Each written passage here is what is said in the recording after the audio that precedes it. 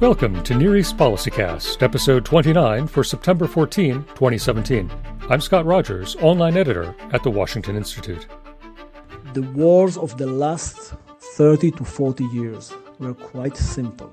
This is my own personal biography, and I have to admit it. I'm very proud, for example, for my role in defensive shield operation 2002. I fought in every major Palestinian city except Jericho. Very proud. But at the same time, I have to admit, it was against very, very poor enemy. The enemy is not so poor anymore. On September 7, distinguished Israeli General Yair Golan, who recently completed service as the IDF's Deputy Chief of Staff, delivered the Washington Institute's 2017 Zev Schiff Memorial Lecture. General Golan's remarks focused on three themes: the role of vision and founding values in Israeli society, the overall contours of Israeli national security policy, and military defense as a component of that policy. In assessing the current military situation, the general emphasized the threat posed by Iran, a sophisticated adversary that seeks, quote, to become the most dominant power in the Middle East. We'll hear General Golan's full remarks, as well as the lively Q&A session that followed, after this. This is Lori Plotkin-Bogart, Kay Family Fellow at the Washington Institute for Near East Policy. The Washington Institute is dedicated to advancing a balanced and realistic understanding of American interests in the Middle East and promoting the policies to secure them. Find all of our research and analysis at washingtoninstitute.org or follow us on Twitter at WashInstitute. When I finished my last assignment as the Deputy Chief of Staff, I was asked by the Minister of Defense to write Israel defense policy. And that's the reason I'm here, to have enough time to write. And I want to share with you some of the ideas that I have concerning this big issue. It's impossible to deal with Israeli defense policy without mentioning two other issues. The first one is about the vision and the fundamental values of Israel. Because everything, including the defense policy, should serve it. And the second thing, keep in mind that in Israel, and I believe the same is true for here in America, the defense policy is just part of the national security policy, which is much a wider issue. So this is the deal. I'm going to say a few words about vision and founding values.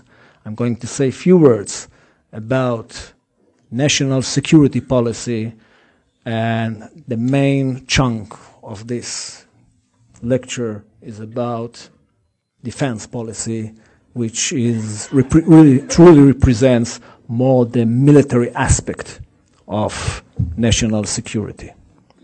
All right? Fair enough? All right. The main source for the vision of Israel is the Declaration of Independence. And in fact, we have five main imperatives in this declaration. We have no constitution in Israel.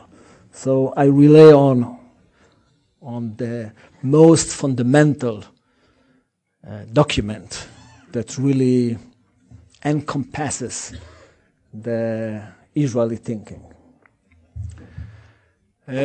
First, Israel is the homeland of the Jewish people, and I think that today we have much to discuss concerning that.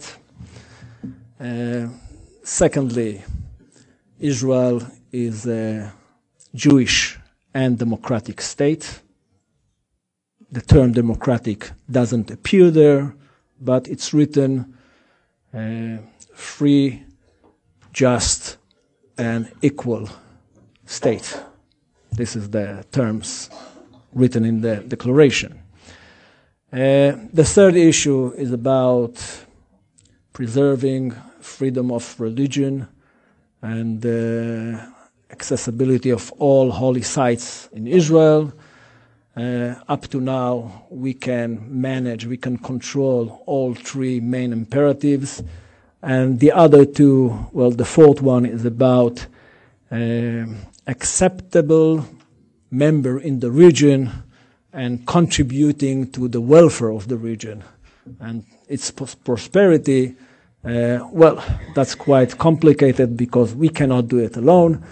And the fifth one is about having or being a welcomed member in the international community. But these five imperatives are not enough.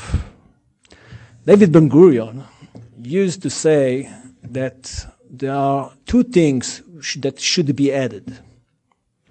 The first one is that Israel should keep its intellectual and moral superiority. And as a supplement for that, Israel should be Or LaGoim v'Chevrat Mofet, light for the Gentiles, an exemplary society. That's very hard, very tough. But that was in the mind of David Ben-Gurion. Quite recently, our current president, President Rivlin, added another issue. And this is the idea of the four tribes.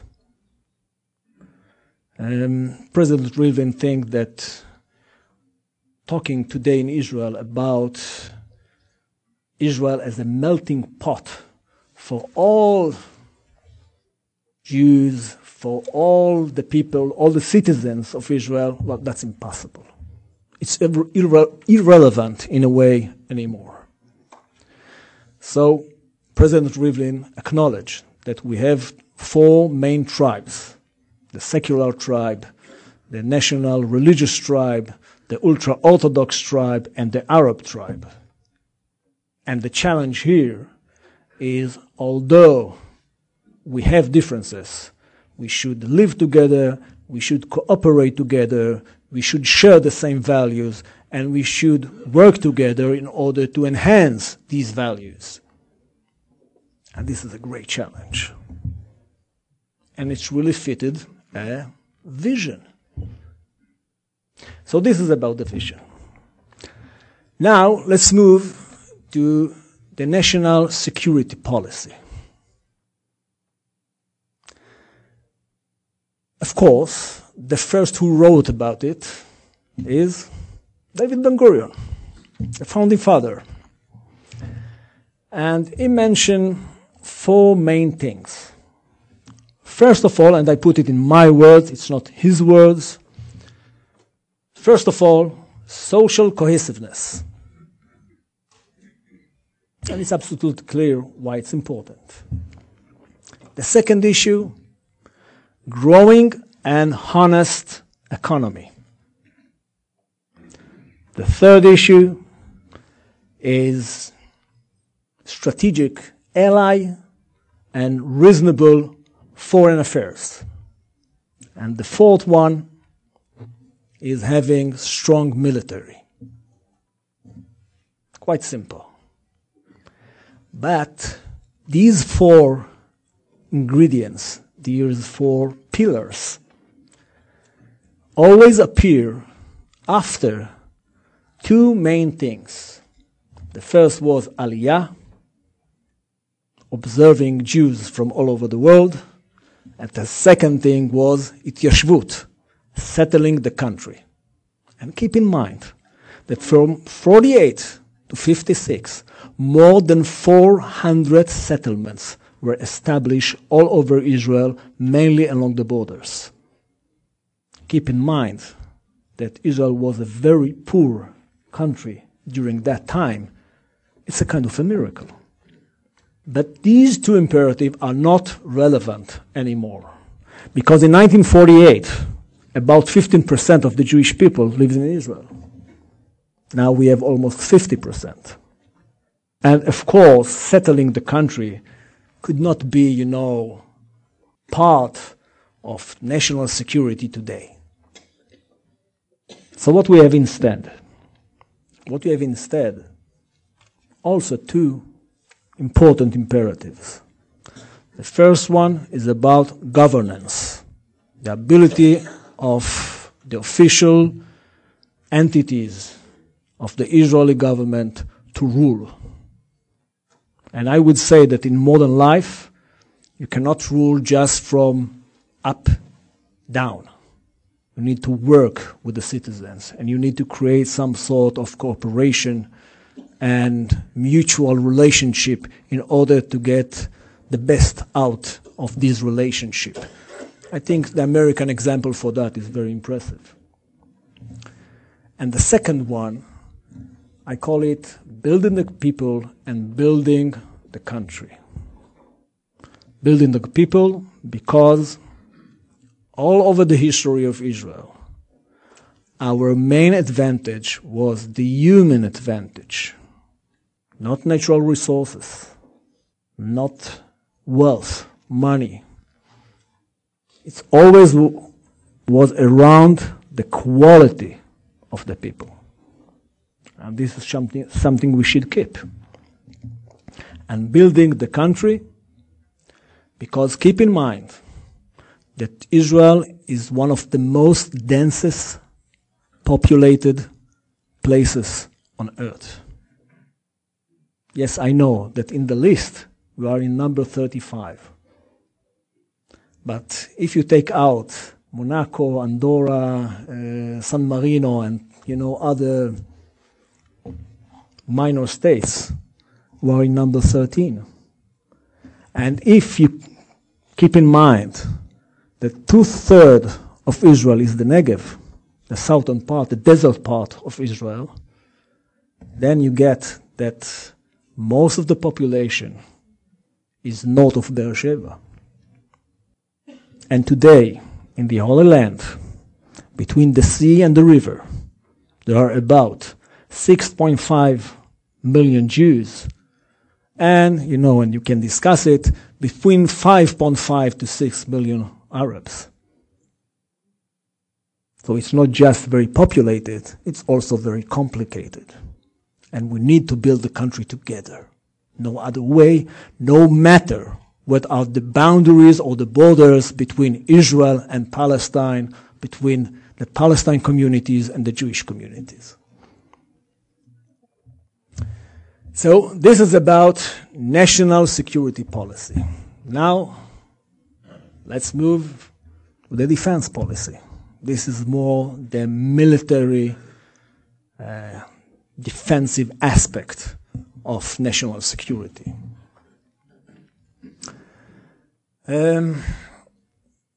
I divide it to 4 different sections. The first one is about the operational policy or the operational perception of Israel. It defines the relationship, sometimes the brutal relationship we have with our enemies. What can you do with your enemies, and what are the outcomes, the possible outcomes of this relationship, violent relationship? The second part is about readiness of the IDF. It's so important, it's so crucial to the existence of Israel, you cannot ignore it. The third part is about building the power. How you build the strict military power of Israel. And the fourth part is about leadership and about the defense apparatus. Let's start with the most important part, which is the operational perception. Looking at that, it's a tough issue. First, I tried to define what kind of a relationship could we have with enemies. Not with friends, only with enemies. First, we need to know about them. what their plans, what their culture, how much they have, 14 digits of targets, things like that. All levels of intelligence. So this is one way of relationship. The second issue is defending against them. Yes, protecting ourselves. Because they have bad intentions toward us. And they prepare themselves to operate against us. That's the meaning of being enemies.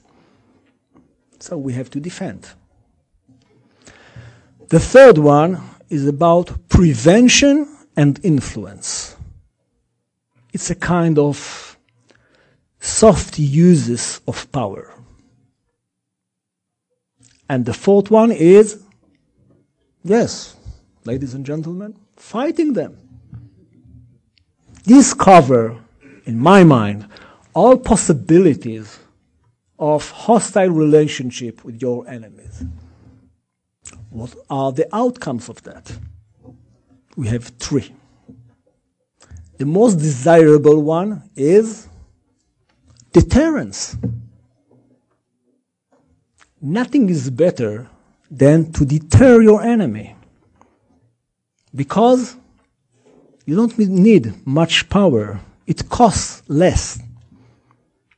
And because it costs less, you can do with your money and with your people much better things, like building the country. But, as usual in violent relationship, here and there, deterrence collapsed. So what next?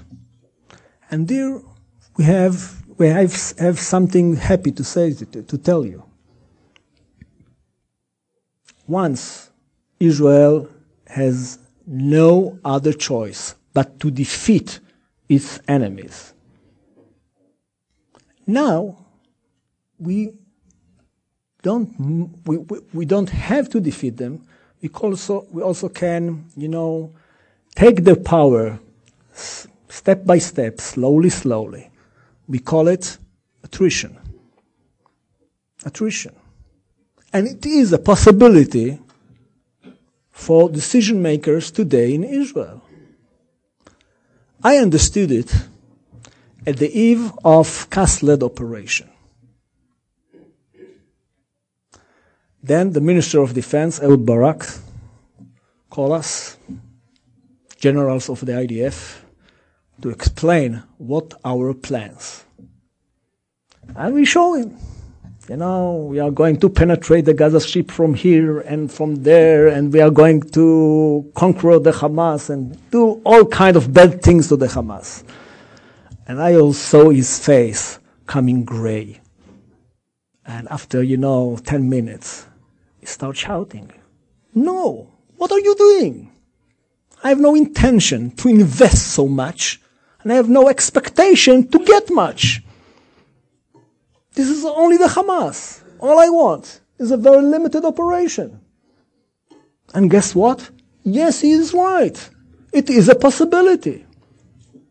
And we cannot anymore come to our political superiors and telling them that there is only one opportunity to achieve a complete defeat of our enemies, and that's it. It's a matter of how much you want to invest and what are your expectations. And there is a third element, how long it's going to take. It's about time, investments, and gains. And Israeli decision makers today should think in these terms. So, deterrence and attrition, and of course, the third classic outcome is to defeat your enemy. And sometimes there is no other options.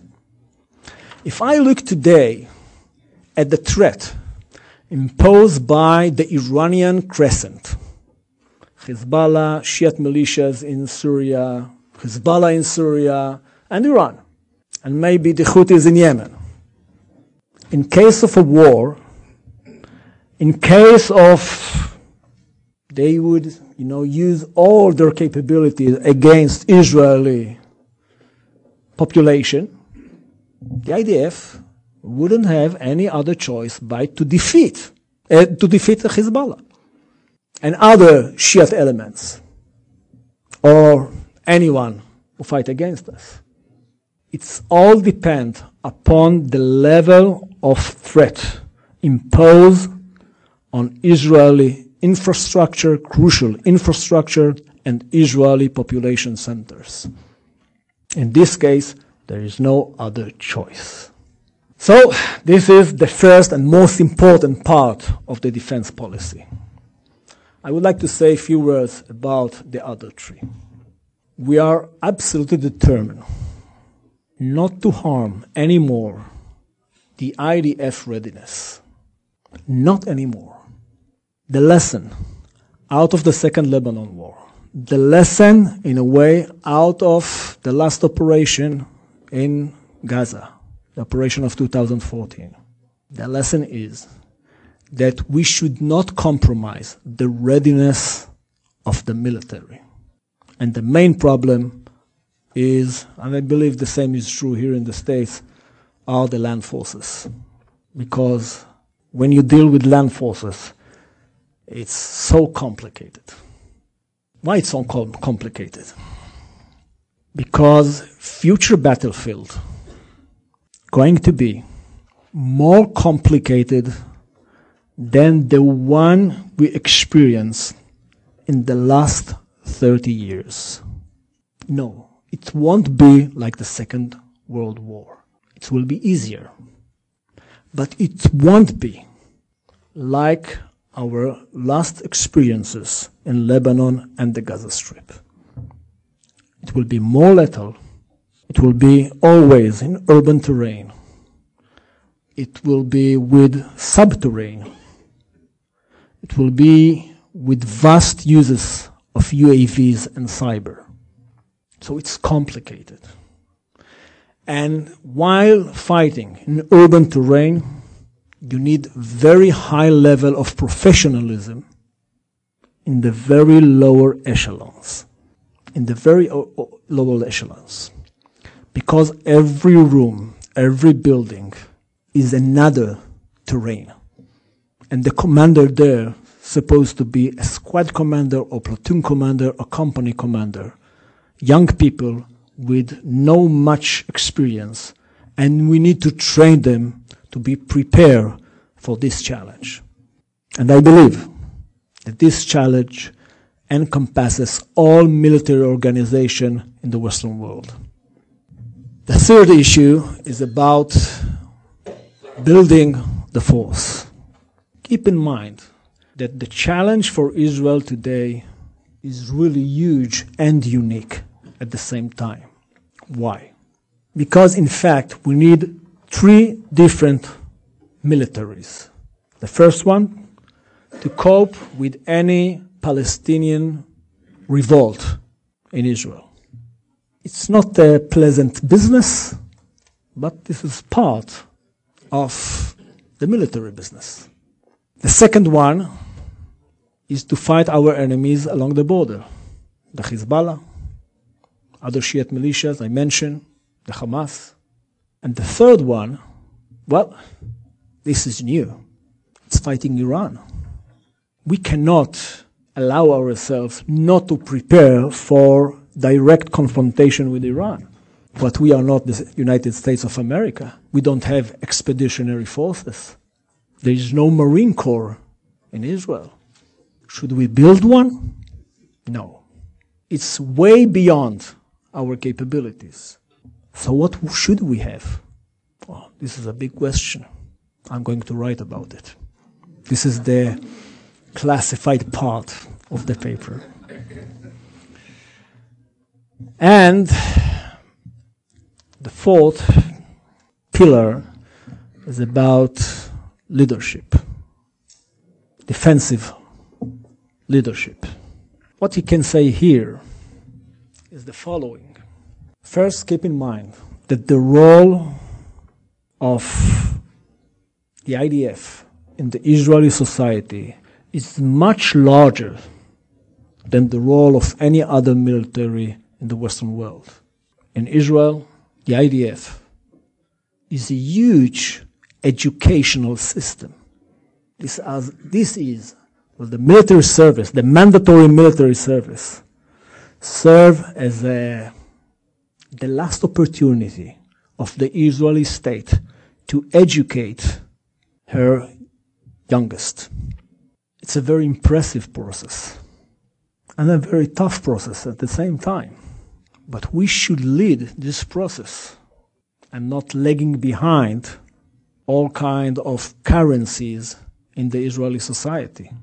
And since we have some disputes in the Israeli society, these disputes go straight into the military. And coping with that, well, that's very delicate and very complicated. And the other main issue concerning leadership, I mentioned already. It's about creating enough level of professionalism in a very young guys. Very, very complicated. Very complicated here in the United States. Much more complicated with our draft system. Keep in mind that every 4 months, the IDF take thousands of young people, well-trained young people, and send them home. And observe thousands of newcomers and train them from the very beginning. So it is complicated to keep the right level of professionalism inside Israel. So, how to conclude this short discussion? The bad news is that I believe that we end an era, the most promising era of Israel. And you would say, how can you say something like that? You fight all the time. No, it's not like that. The wars of the last 30 to 40 years were quite simple. This is my, own personal biography, and I have to admit it. I'm very proud, for example, for my role in defensive shield operation, 2002.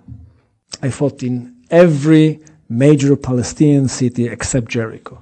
Very proud. But at the same time, I have to admit, it was against very, very poor enemy. The enemy is not so poor anymore. So this is the bad news. The good news is that while looking at the Middle East, with all the changes and the turmoil and the unexpected issues, I would say that if you're looking at that, from a wider angle, we should be quite optimistic.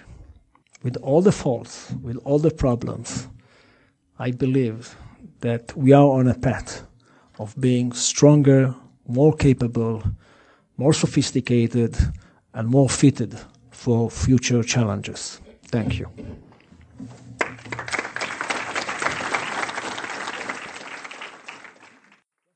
And now the Q&A session, in which General Golan speaks in greater detail about Iran, Israel's need for U.S. partnership, his own view of Kurdish independence, and other regional challenges. The conversation was moderated by Institute Executive Director Robert Satloff, whose voice is the first you'll hear now.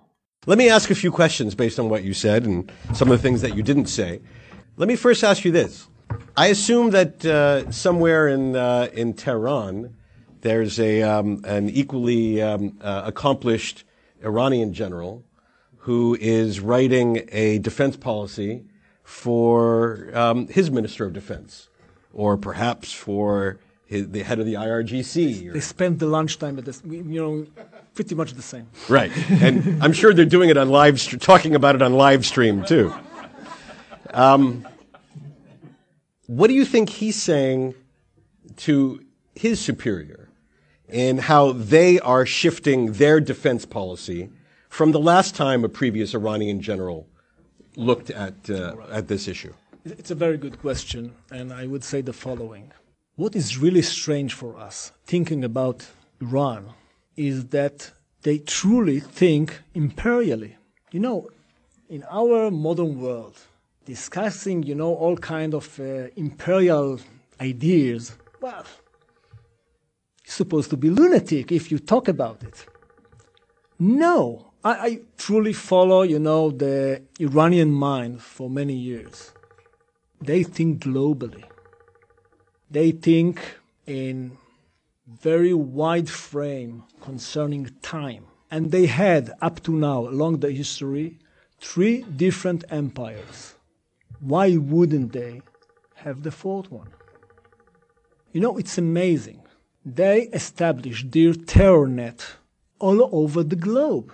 Why would Iran has terror cells in South America? Why would Iran try to kill the Saudi ambassador to the USA here in Washington? Why? Because that's the way they think. They think globally. They think from historical perspective, and therefore they think they should have their own right place in modern world. And the right place for Iran is to become the most dominant power in the Middle East. And they see no problem with that. And look at that. They feel superior concerning any Arab. And from this position of superiority, they have no problem working with Sunnis, although they are Shiites. No problem. They do not hesitate concerning that, although they prefer to have Shiite proxies all over the Arab world. Is that an answer for? Okay. Yep. So then this leads me to the next question. You described 3 big options. Victory, deterrence, And attrition. And attrition. With an adversary that has imperial designs, and an adversary that is whose headquarters are so far away from yours, its capital, is victory, Decisive victory an option? We cannot do it alone. We cannot. And therefore, I think that in our modern world, where threats spread all over the world very easily, through the net, through terror cells, through the flow of, refugees all over the world, well, in this current world, we should cooperate more strongly than ever before. And therefore, I consider future cooperation between Israel and the United States of America as much more important comparing to anything we have in the past. Now, that leads me to my next question. There's a big debate in the United States about strategic priorities.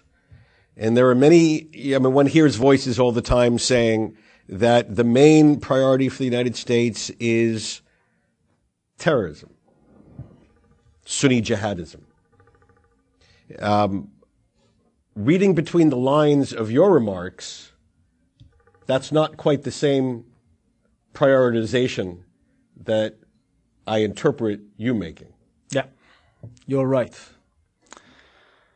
I think that all nations on earth think in terms of trauma.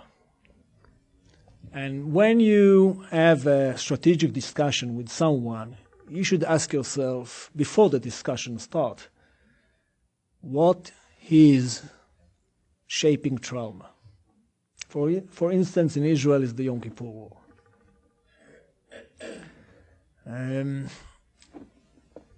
I think that what happened here in the United States of America is that terror becomes some sort of a monster. And I can understand why. But I want to tell you something. When I look at the threat imposed by Daesh, by ISIS, by, no matter what is the term, comparing that to the threat imposed by the Iranians, well, nothing to compare. We deal for years, for decades, with, ISIS-style terrorism. I wouldn't say it's not a problem, but we managed to live with that. And when I commanded the Northern Command, and so, mainly in the southern sector of the Golan Heights, ISIS fighters, walking along the border. So what? So they walk along the border with their Kalashnikov on the shoulder. So what? They are primitive, relatively limited capabilities, and yes, they have their own imagination and their own determination, and it's dangerous. I admit that. But I know how to cope with that. Look at the Iranian threat. Well, I know this is just the Israeli perspective. It's much more threatening comparing to the Daesh threat. Because the Iranians are sophisticated. They are higher form of civilization. They have a nice academic infrastructure, nice industry, good scientists, many talented young people. They are very similar to us. And because they are similar to us, they are much, much more dangerous. And therefore, I think that we cannot cope with them alone. And look at the way they operate in the region. In a very clever way. They try all the time to invest as less as possible. And if they have to invest, they prefer investing money, not blood. And when it comes to blood, they want to invest as little as possible and use other proxies. And if it's absolutely necessary to work with them, all right. So we should support them by military leadership, not but by warriors. That's the way they work.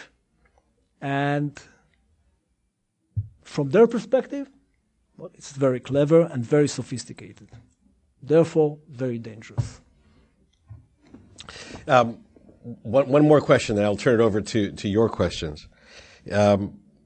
Perhaps it was an oversight, perhaps not, but I listened very carefully to your remarks, and one word I didn't hear was the word peace.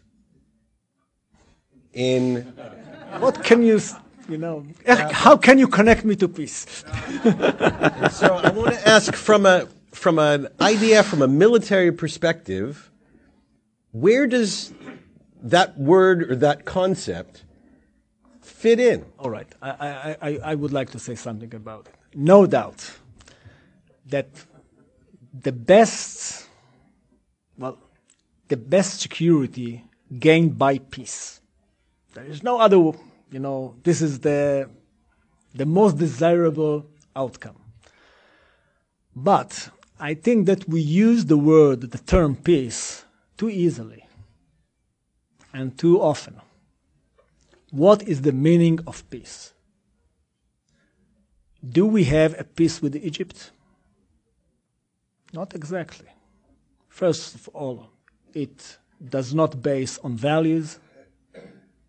Secondly, there are very limited relationship, mainly security relationship.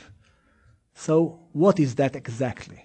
We call it peace because we have no other term to define it. But in our modern world, and also as part of the coming doctrine and policy, we should define in a better way, more in details, what is a peace. A good peace is a peace based on values. other form of peace based on interests. And in some cases, you don't have peace. You have hostility with no violence. This is also a kind of a reasonable situation. We are not lucky. We never ever experience a relationship with our neighbors like you have with Canada. And we wish to have something like that. You know, You haven't heard we're about to go to war with them, have you? I'm sure they would like to be defeated, you know. Right. My great-grandmother, who was born in Israel in the late 19th century, she used to have, weekend shopping in Beirut. Think about that. It's great. She used to take a horse cart from Rishon LeZion to Tel Aviv. From Tel Aviv, from Jaffa, she took a train north to Beirut. Stayed there for 3-4 days and returned back once a month. Great. But we don't have an experience like that in Israel anymore. This is a shame. But that reflects the fact that we don't have real peace with anyone around us. Okay. Thank you. All right. Now I'm going to turn the floor over to your questions. Please be kind enough to identify yourself, keep your question fairly brief so we have time to get a bunch in. I'll start with Doug. Thank you. General Golan, that was an extremely interesting presentation. I appreciate it. It seems to me that one idea that you might want to add to the mix would reflect the fact that if you look at the asymmetric strategies that have been used against Israel and the United States in recent decades, they've sometimes succeeded without militarily defeating the armed forces of either the United States or Israel. And they succeed because they're basically deciding that one of the main battlefields in the war, as they conceive it, is the Congress, or is the Knesset, or is public opinion. And so I think that legitimacy, political support. If you kill a few Israelis long enough, they leave southern Lebanon, right? Or they leave Gaza. If you kill a few Americans long enough, you begin to get people in Congress calling for a cutoff of money. I would simply suggest that when you're looking at your national security strategy, but also arguably your defense strategy, something that deals with the special strategic communications, whatever you want to call it, aspects of what needs to be done for the military to succeed in light of the political strategies that your enemies are using. You are absolutely right, and it's there. When I discuss the issue of prevention and influence, well, it's about that. This is part of it. You are right. Barbara Rome with Defense News and Strictly Security on I-24 News. And now I'm anxious because, she always asks me very tough questions. I have 3 quick questions. One, opportunity to clarify what you meant that in this modern era, decisive wars Israel cannot win a decisive war alone. Cooperation is imperative, and you cited the need for the U.S. cooperation. Are you some way negating Yitzhak Rabin's not one blood of American? So that's one thing, please, we need clarified. Second, you talked about how wars of the past 30 to 40 years were quite simple. We're in a new era, and who better than you knows the heavy price that Israel has paid for the 2 Lebanon wars. The reason you said that, because you now automatically assume that any next conflict is going to be a three-front war with Iran right there in the mix. Is that why you distinguished future wars? And finally, Barbara, you get two. just about the Gadi Eisenkote's IDF strategy. How is your work here at the Institute meshing with, is that an addendum to or something above the IDF strategy? There's a question from our next lecture. Okay. All right. All right, go ahead. The first one. We live in a world where we cannot operate alone, not just because, we have no expeditionary forces in Israel. It's always because in modern warfare you have the cyber dimension. Can you be effective today concerning cyber dimension without some sort of good relationship with America? The answer is no. We need that. This gentleman mentioned the issue of legitimacy and soft power. Can you fight today without using soft power? You need it whatsoever. Can Israel do it alone? No. We need the international community for that. You want to be effective concerning fighting terror today? It's all about international cooperation. And we enjoy today a level which is uncomparable concerning counter-terror operations all over the globe. Many of them are not our own initiative. British initiatives, Dutch initiatives, and things like that. And while we can achieve decisive victory over the Hezbollah, and we don't need for that any American soldier, and while we can defeat any Shiite militias in Syria, and we don't need for that any American soldier, we cannot fight Iran alone. So, all right, they could affect us, we could affect them, but it's all about attrition. All about. If you want to gain something which is deeper, we cannot do it alone. And this is fact of life. It's better to admit that. We need to know our limitations. I also think it answers in a way the second question. And about the IDF strategy. No problem. I work very closely, naturally with Gadi Eisenkot. And all I'm going to write is in coherence with the IDF strategy. There is no problem there. And while writing that, we work together. So every few weeks we meet, we discuss, the more delicate issues, and believe me, it's going to be okay. Yes, on the right. Dana. Thank you. It's Dana Marshall with Transnational Strategy Group. Thank you, General Golan, for that really very comprehensive presentation. I had a question, sort of like Rob, something that I did not hear you say. I have a feeling it may be because you can't say a lot. I don't want to put you on the spot. Your answer that you can't say anything is fine. But one area that really is important is you look at the new changing regional relationships, not only the geoeconomic relationships, Israel's potential commercial and economic cooperation with GCC countries, but also some potential military connections.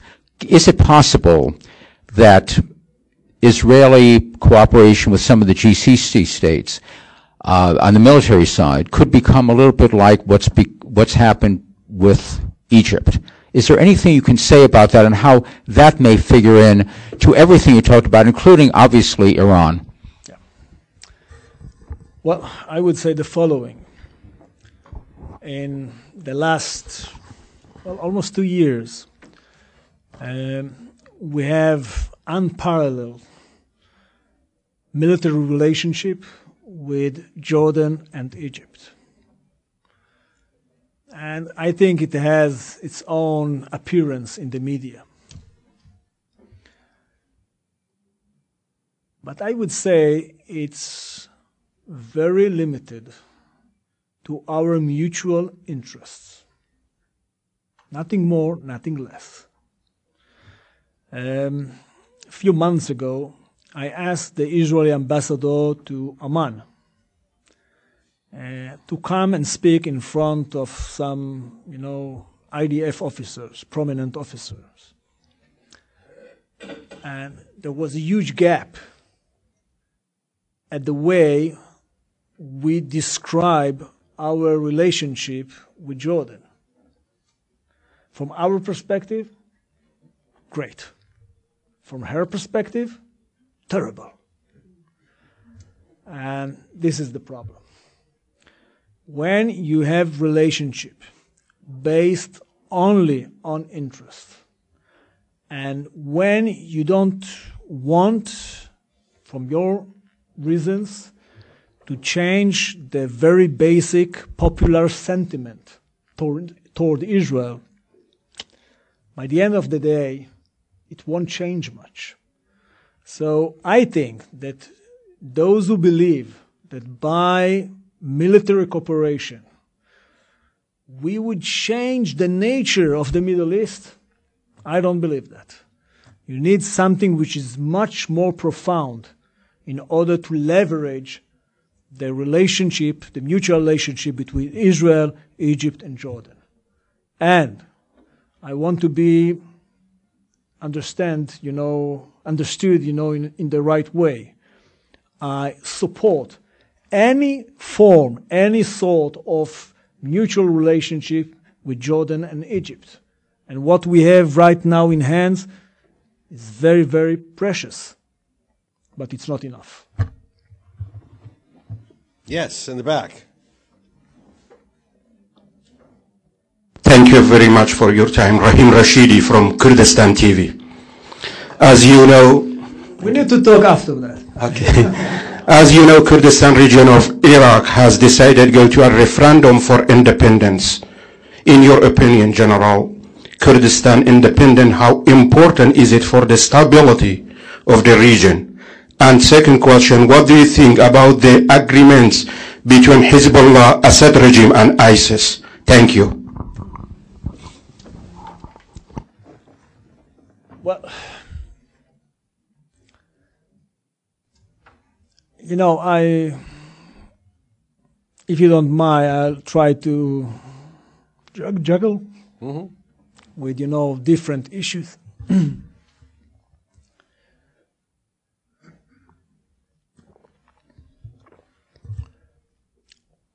I very much like the idea of independent Kurdistan.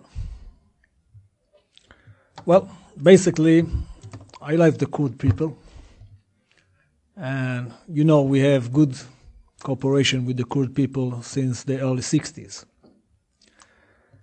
And looking at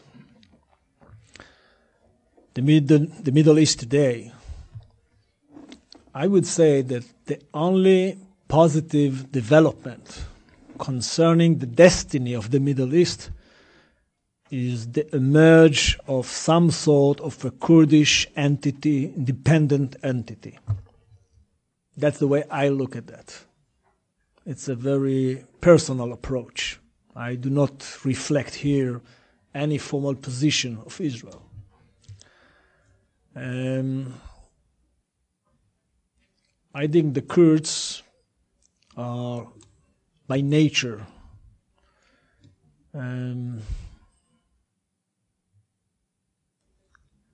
moderate element with a positive influence on the surrounding people.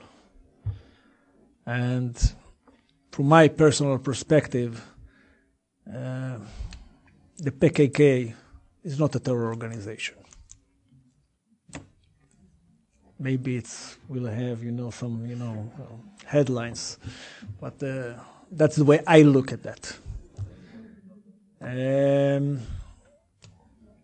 So yes, I would like to see.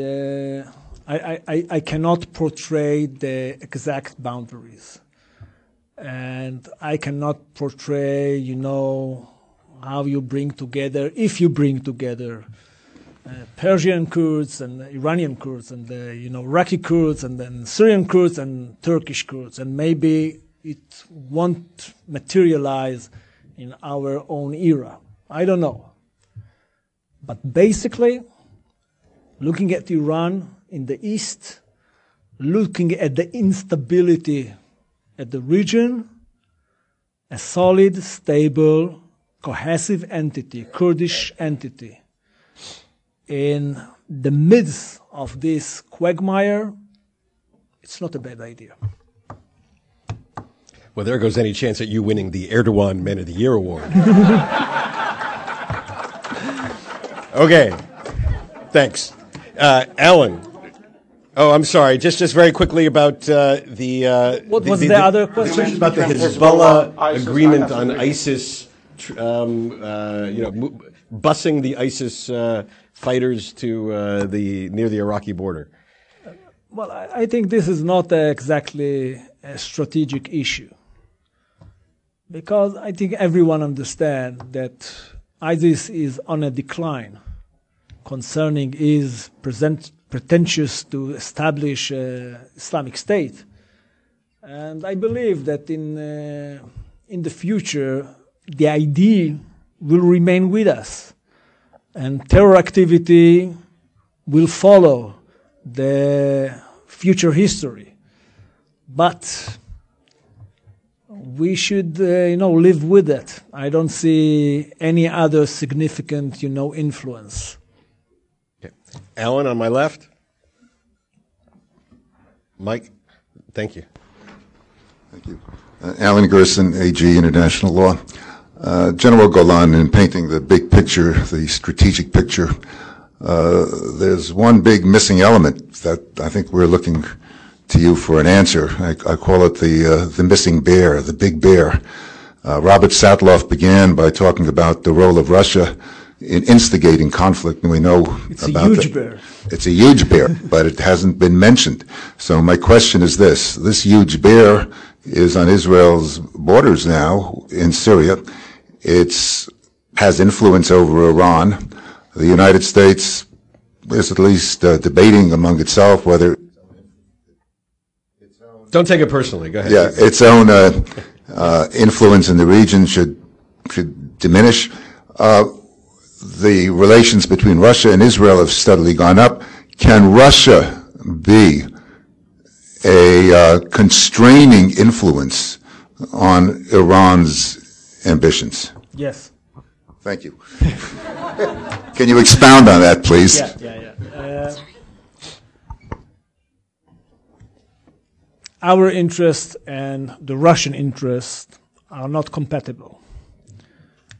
But I cannot describe the Russian influence only as a negative one.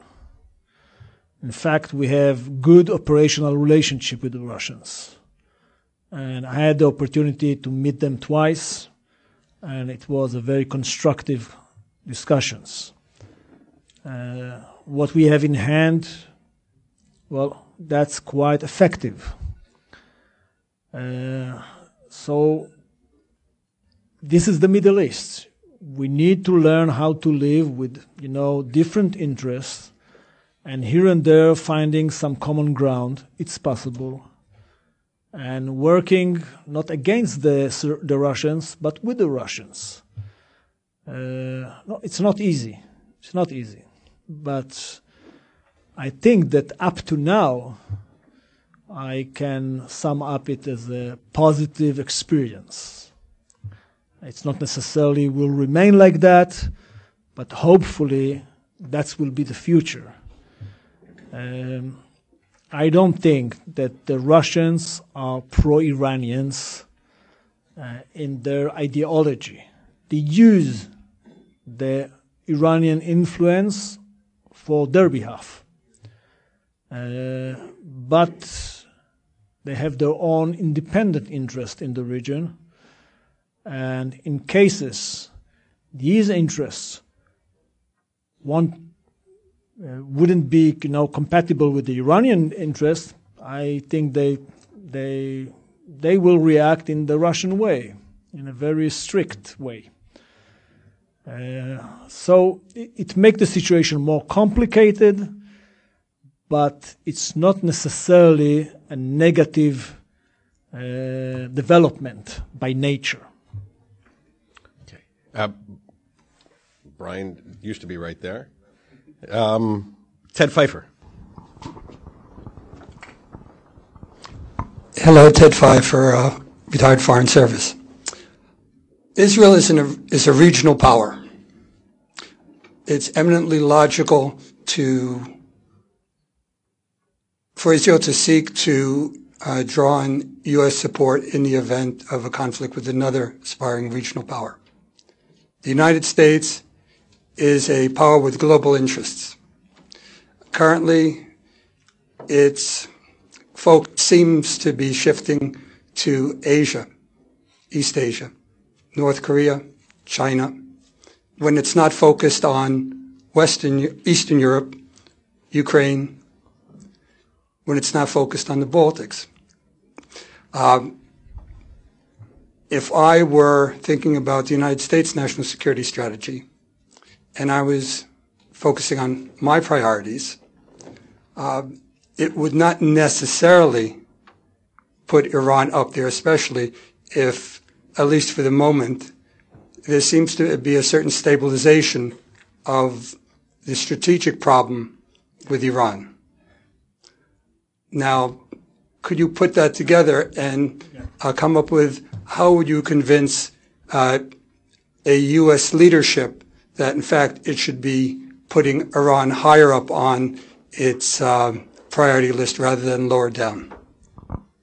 Let me tell you a story, a true story. About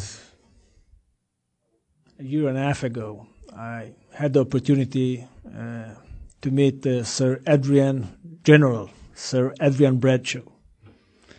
the deputy SECUR, how you call it? SECUR. And he told me, and I start to tell him my regular story about the Iranian threat. And after 10 minutes of listening very politely, interrupted and told me the following. Why do you think that anyone in Europe interested in Iran? This is not the story. Iran is not the problem. It's the solution. We want stability in the region, so Iran is the solution. We cannot think, similarly, because of understandable reasons, which I portray in length previously. So I had a lot of discussions with my American counterparts, and I have tried to explain over and over again why the way we look at the Iranian problem is completely different to what has been seen from the European angle. On that note, General, I'm going to have to apologize to the questioners I couldn't get to today. And I want to thank you for a, shall we say, most provocative and fascinating presentation. And I want to thank everybody for joining me and joining the Schiff family for this very special event, our memorial on the 10th anniversary of the passing of our friend Zev Schiff. This has been Near East PolicyCast from the Washington Institute. For more research and analysis on the Middle East, find us online at washingtoninstitute.org. Follow us on Twitter at WashInstitute, and subscribe to us on YouTube at Washington Institute for events and video explainers.